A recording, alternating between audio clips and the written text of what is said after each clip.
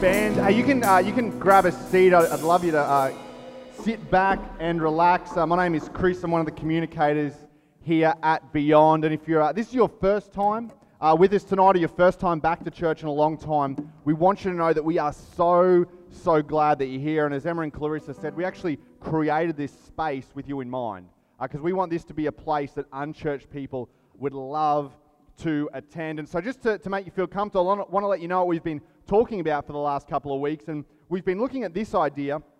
We're partway through a series called Making Sense of God. And the big reason we've been talking about it is because we believe that making sense of God will help you make the best sense of your life. And I understand that some of you are here, you're not sure if God exists, but maybe you believe there's something more to the universe. You wouldn't really know what label you put on it, but you're like, there's something, but I'm not really quite sure what. And that's okay, because what we would say is that if there's something more to this universe, then there's something more to your life. If there's something behind this universe, whatever that name is that you want to put on it, then automatically there is something more to your life. And the reason we're doing this series is because life gets busy.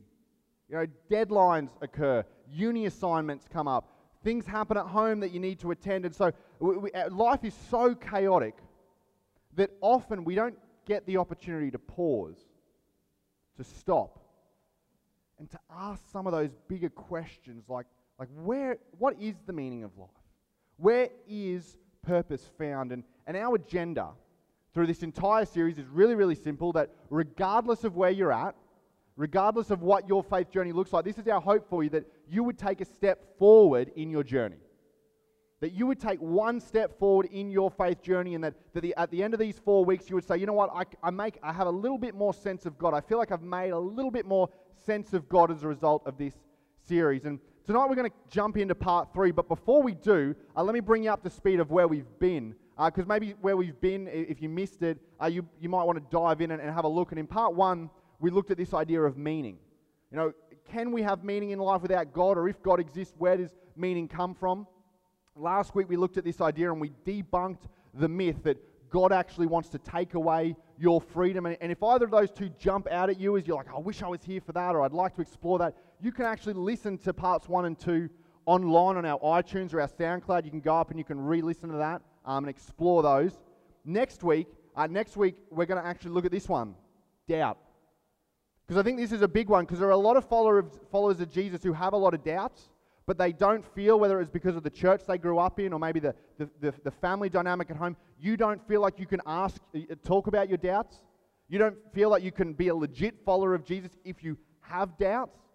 And then maybe there are some of you out there who are like, you know what, maybe I would consider following Jesus, but I feel like I have to have it all together. I feel like I have to have every single I dotted and T crossed, and I have to have all the answers, and I've got doubts, and so I think that maybe disqualifies me. Well, we're going to talk about that next week. But this week in part 3, I'll be honest, for me personally, this is the most difficult part to write. It's also going to be the most difficult part to communicate, because we're talking about this idea, suffering. And the reason I found this particularly difficult is not because it's an intellectually challenging topic. In fact, for philosophers and theologians, people who are paid in universities to debate this question on an intellectual level, it has been put to bed for years. No philosopher on the planet believes that evil existing and God existing are inconsistent. And if you don't believe me on that one, Google is your friend. Google philosophers, Google theologians, and what you'll discover is no legitimate philosopher, and when I say legitimate, I mean someone who's employed by a university, who gets paid to write academic journals, who this is their full-time job. Christians and non-Christians alike say, you know what, there is no logical inconsistency with evil existing and God existing.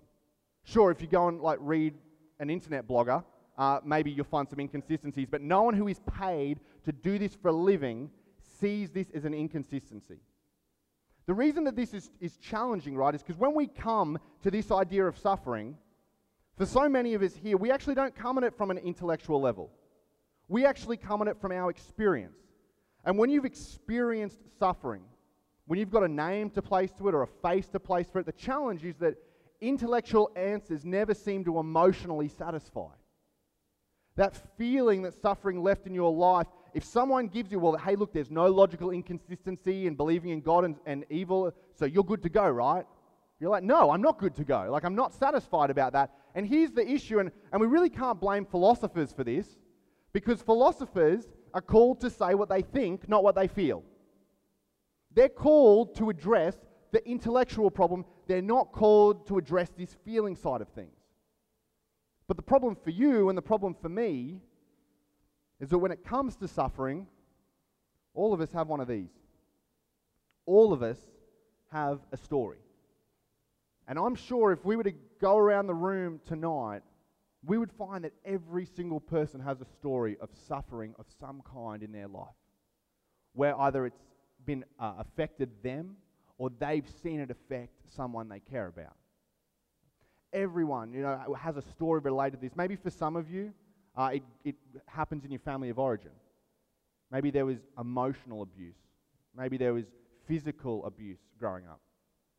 Maybe for some of you, you've had to suffer the loss of a close friend or a sibling or a parent or a grandparent. Maybe for some of you, there was a diagnosis that someone close to you got or that you got, and you had a journey with that person as they underwent chemotherapy, and you saw the challenge, and you saw how hard it is, and you saw how difficult it was, and the whole time you just kept saying, why, God, why?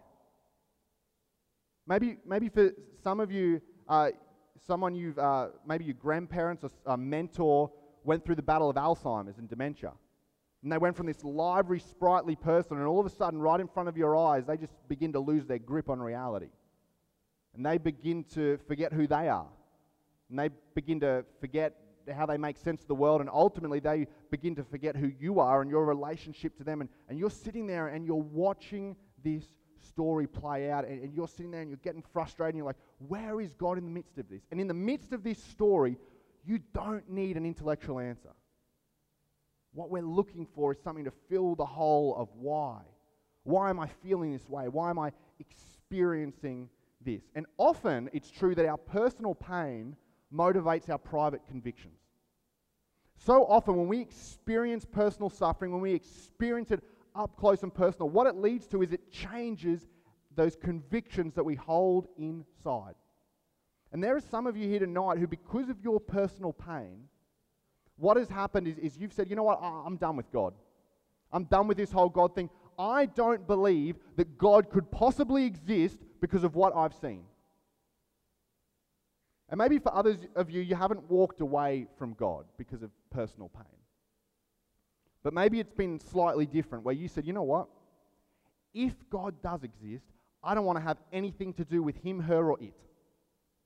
If God does exist, and this happened to me, I don't want to have a bar of a person who's supposed to love me and yet allows me to experience this. And so your private conviction shifted because of the personal pain that you experienced. But here's the thing, and I don't mean this to be like a non-emotional question. I don't want you to think that I'm being rude, but I have to ask you this. If you want to push back, if you want to walk away, I totally get that. In fact, if I was in your shoes, if I'd experienced the suffering that you'd experienced, I have no doubt that I would honestly draw the same conclusion of God as you have. But we've all got to answer this question. What's your alternative explanation?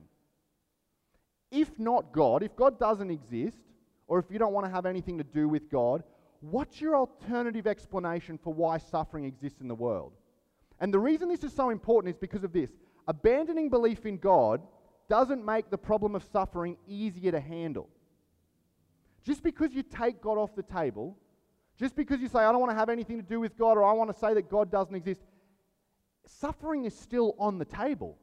Just look at the world around us. And if you don't want to have anything to do with God, that's fine, but you have to have another answer. You can't just say, well, I don't like the answer that's provided, so therefore it's wrong. You've got to come up with another explanation of your own, because every worldview has to answer evil and suffering. And so, what we are going to do tonight, in the 10 or 15 minutes that we have remaining, is we are going to whiz through thousands and thousands worth of intellectual arguments and look at a whole heap of different worldviews. We're going to condense it down to 10 or 15 minutes, and I'm going to give you an overview of all the world religions' response to evil and suffering, and then what Jesus has to say, and then the Christian view. Some of you think I'm joking. I'm not. I'm being dead serious. Like, strap your helmets on. It's going to be a bumpy ride, but I promise we'll get there in the end. Because at the end of the day, I want you to at least be able to have an alternative explanation. If you don't want to follow Jesus, that's fine, but you've got to have an alternative, so you should know what the alternative explanations are. You ready? Let's go. The first one's Buddhism.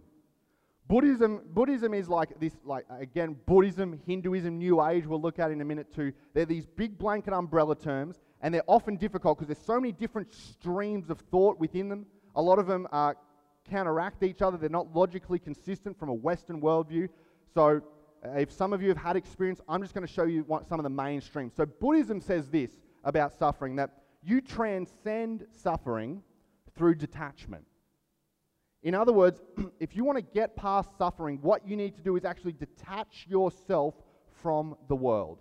And in detaching yourself from the world, you will be able to transcend and move past the suffering that you experience.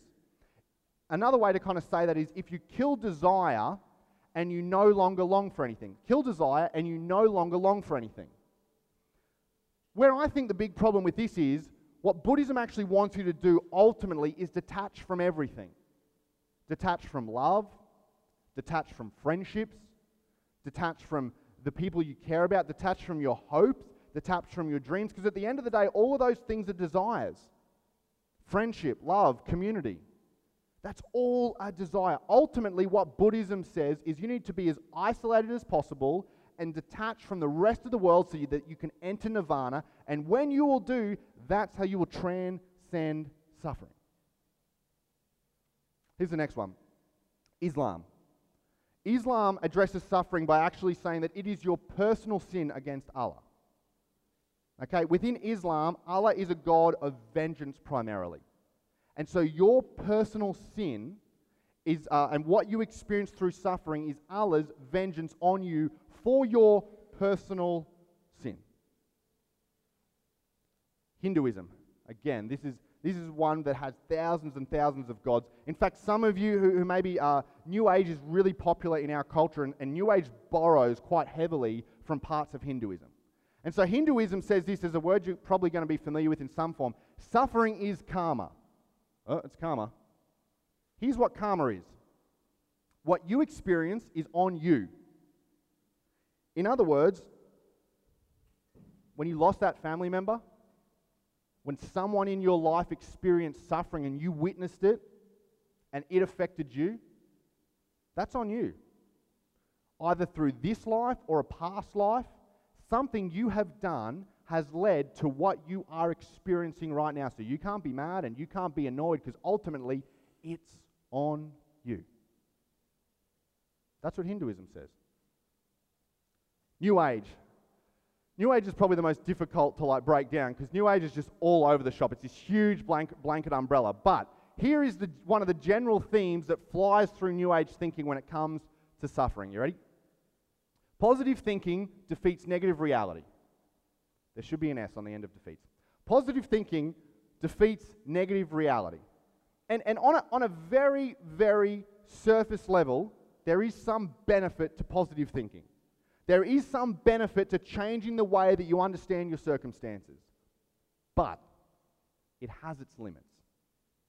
If you've ever broken your leg, positive thinking will not change the reality that your leg is broken. If you've ever seen anyone get a diagnosis, positive thinking will not change the reality and will not defeat the reality that that person has cancer. It will not bring that person back from the grave. Positive thinking does not ultimately defeat a negative reality. Because just because you think differently doesn't mean that the reality actually changes at all. So when we come to Christianity, this is the last one. Wow, how could I forget this one? Naturalism and atheism. I forgot this. Now, I know that if there are some of you who are atheists in the room and you're well versed on this, maybe you'll say, hey, Chris, there's different strands of atheism as opposed to naturalism. I know that. but naturalism is the most predominant category that atheists will fall into. And naturalism, on a basic level, just says that the physical world is all there is. That's it. The world that we're experiencing right now is all that there is. There's nothing beyond it. There's nothing behind it. You and I do not have a spiritual component to us. We are just atoms that have smashed together, and now we are living by chance in this world. And on a naturalism, atheism level, this is how naturalism and atheism answers this question. It says, suffering is random. Because ultimately, you are random. You are just a bunch of particles that are smashed together and evolved through no design, with no direction, and so ultimately we are here because of random chance, which means that all suffering is random. In fact, atheism, and you can read about this as well, Google again is your friend on this one. Atheism actually says, if you want to inflict suffering to move yourself forward, well, that's okay, because at the end of the day, it's all about progressing yourself as far as you can. And if you're here by random chance, then it's okay, because all suffering is random in the first place. And if you're bigger and you're stronger and you're tougher, you can read about it. In fact, there's a horrible article that's written by a guy called Steven Pinker. He's from the Massachusetts Institute of Technology, where he writes an article about this horrific event that occurred in America, where a teenage girl got pregnant at a formal. She gave birth to her baby in the toilets at the formal, strangled it to death, and then went out and continued to party. And Steven Pinker says, well, it's just random, so what this person did there's nothing wrong with it, because it's all random anyway. Google is your friend on this one. However, we haven't really answered the question, right? Where do evil and suffering come from? And this is a complex question. Let's not put that aside. This is a complex question. So I'm going to do the best that I can in one sentence to answer this incredibly complex question from the Christian worldview. And then I'm going to give you Christianity's answer to evil and suffering. I believe, and the followers of Jesus believe, that evil and suffering come from the paradox that freedom creates. See, at the center of Christianity is this word, and it's this word that everyone wants. It's called love. But the problem with love is that you can't force it on someone else. By definition, if someone does something forced and they don't have an option and it's not free, it's not love. And you've seen this, right? When you got into a fight with your brother and your sister and you were younger, and your parents came in and they saw what was happening and they wanted you to apologize, and you're like, I'm not apologizing. I didn't do anything wrong. They did something wrong. In fact, some of you right now, you're remembering back to a time when that happened, and you're like, I still didn't do anything wrong. And I ended up apologizing. And your parents sit there and they go, no, you need to apologize. You're like, I won't. And then they say, well, there's no dessert unless you apologize. You're like, fine, I'll apologize. Sorry, Ben. Sorry, Ben. And you don't mean it, right?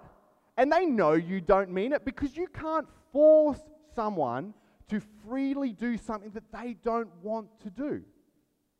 And when you give people the opportunity to freely love, which is what God wants, for us to freely love Him, at the same time as you give people the incredible capacity for good,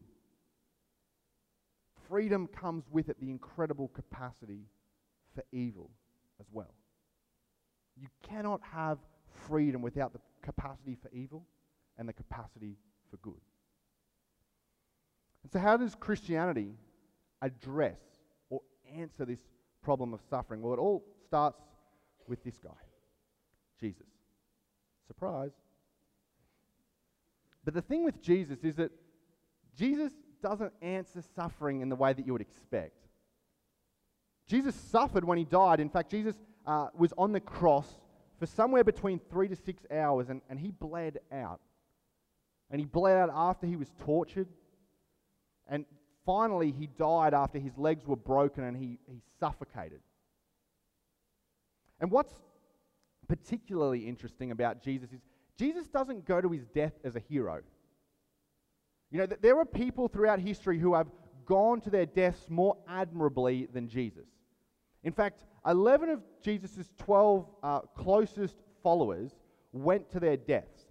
And all of them went to their deaths more admirably than Jesus. If you don't believe me, this is what Jesus actually says about when he's nearly about to die. He says, "My soul is crushed with grief to the point of death." When it comes to facing his own death, Jesus didn't man up. Jesus didn't harden up. Jesus didn't just go all in. Jesus was crushed with grief to the point of death. And some of his followers who observed him in this period of time, while this was happening, this is what they wrote about him. He prayed more fervently, and he was in such agony of spirit that his sweat fell to the ground like great drops of blood. If you and I were to see someone experiencing this right now, we would say they're in the extreme stages of shock. They are experiencing a high, huge level of stress. Jesus doesn't go to his death. And a hero, Jesus goes to his death in agony. And the reason why, in order to understand why Jesus goes to his death in this way, is found in this Christian idea of the Trinity. And the Trinity is this idea that God is actually tri-personal, which means while God is one, there's three persons that make up God, the Father, the Son, and the Holy Spirit, the Trinity or the Godhead. And this Trinity, the Trinity has existed since before time, since before space and before matter, and they existed in this perfect relationship, in this perfect union, one anothering and loving one another in an absolutely perfect way. And for those of you who have experienced the loss of a loved one in your life, I don't have to tell you the reality that there is nothing that can compare to losing a relationship that you were not ready to lose, and losing a relationship that you wanted to continue. There is nothing that can fill that hole. There is nothing that can fill that void. And the Trinity has been in this perfect relationship since the beginning of history. And humanity steps away.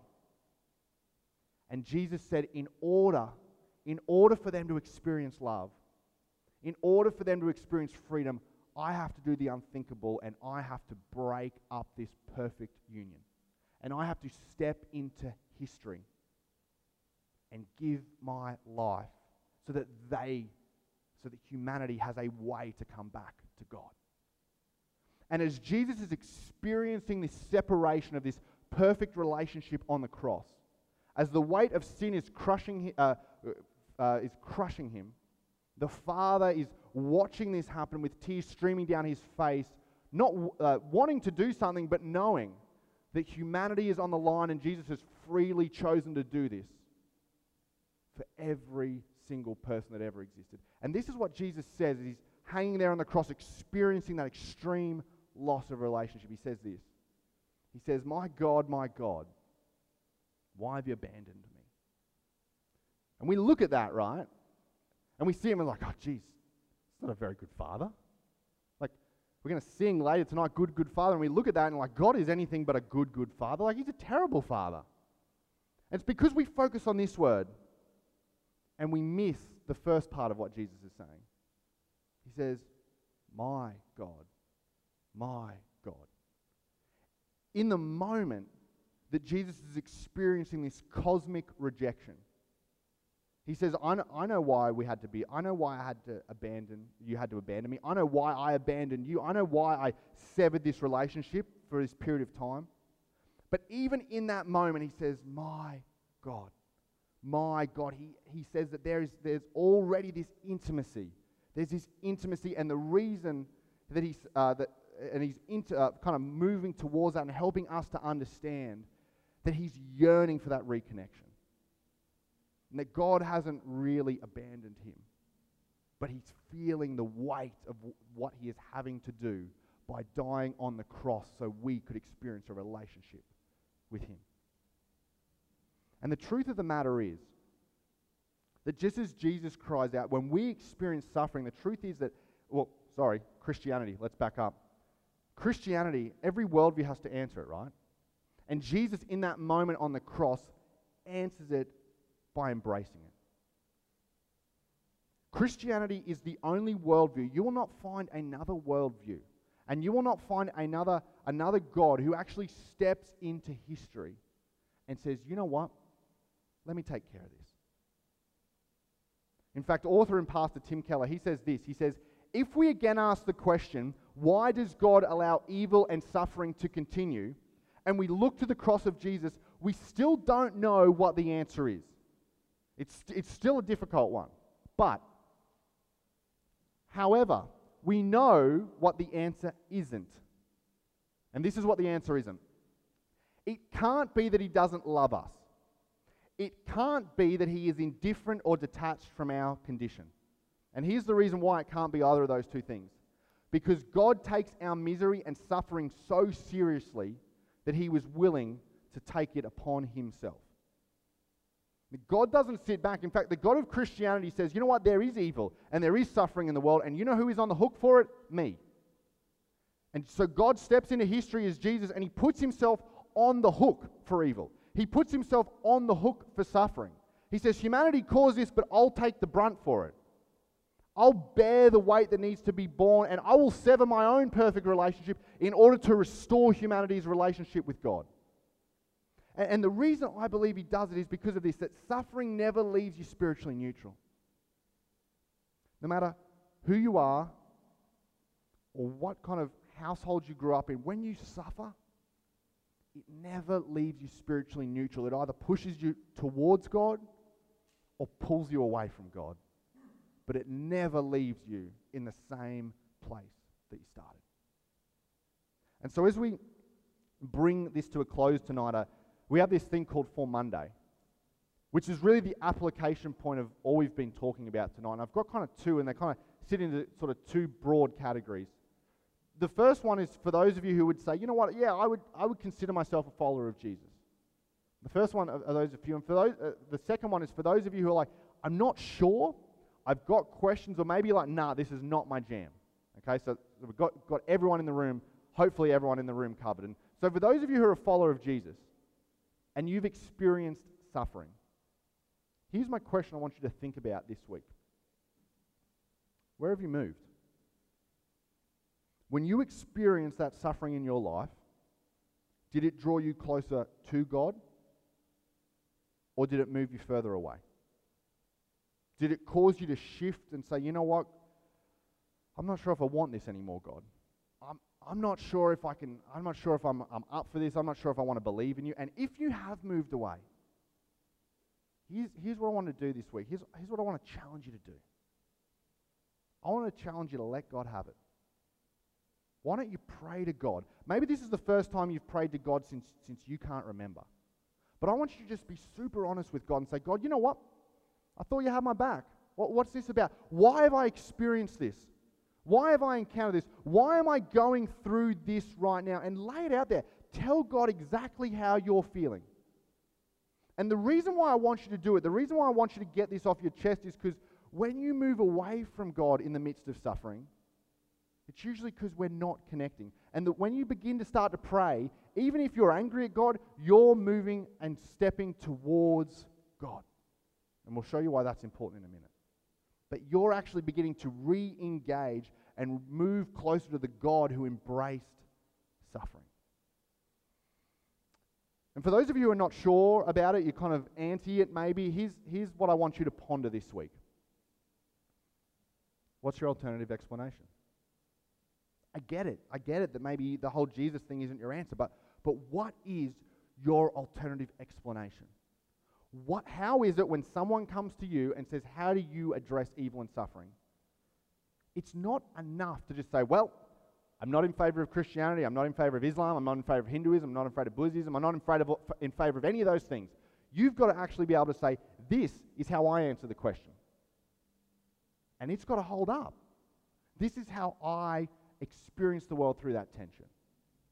And here's why I would encourage you, as a result of your suffering, to begin to follow Jesus. And Christians, This is where it is so important, because at the end of it all, this is what really separates Christianity. It offers hope. It says, you know what? God entered into history not to be a magic genie that makes everything better, but Jesus entered into history to give you hope, to say, you know what? The suffering that you're going through one day will end. The suffering you're going through has a finish line. And when you step over into eternity, that suffering will be gone. And that suffering won't be a part of humanity anymore. And when Jesus rose from the grave, and when he conquered sin and death, he put a finish point on suffering as we know it. And so that means that we have hope. And for those of you who are not sure, and maybe you're pushing back, here's the final thing. Is that I believe that the God who embraces suffering longs to embrace you. In the midst of the suffering that you're going through, Jesus sits there. And Jesus says, I can feel the pain. I can feel the hurt. Because I've experienced it. Jesus is not a distant God. Jesus is a God who knows exactly what it feels. Exactly the hurt. And what it means to suffer. And when you have a God that can connect and resonate with you, you have an immeasurable depth of ability to cope with the suffering. Because now no longer is God distant. He is right beside you. Saying, I've been there. But don't worry. There's hope. And I want you to be able to experience and live in that hope this week. So let's pray. Jesus, this is never an easy conversation to have. It's never easy to talk about and bring up the ways in which we suffered, mainly because often we try to forget the ways in which we suffered. We try to move it to the side because it's painful and it hurts. But Lord, I pray tonight that people, and over the next week, that people would begin to come face to face with their suffering.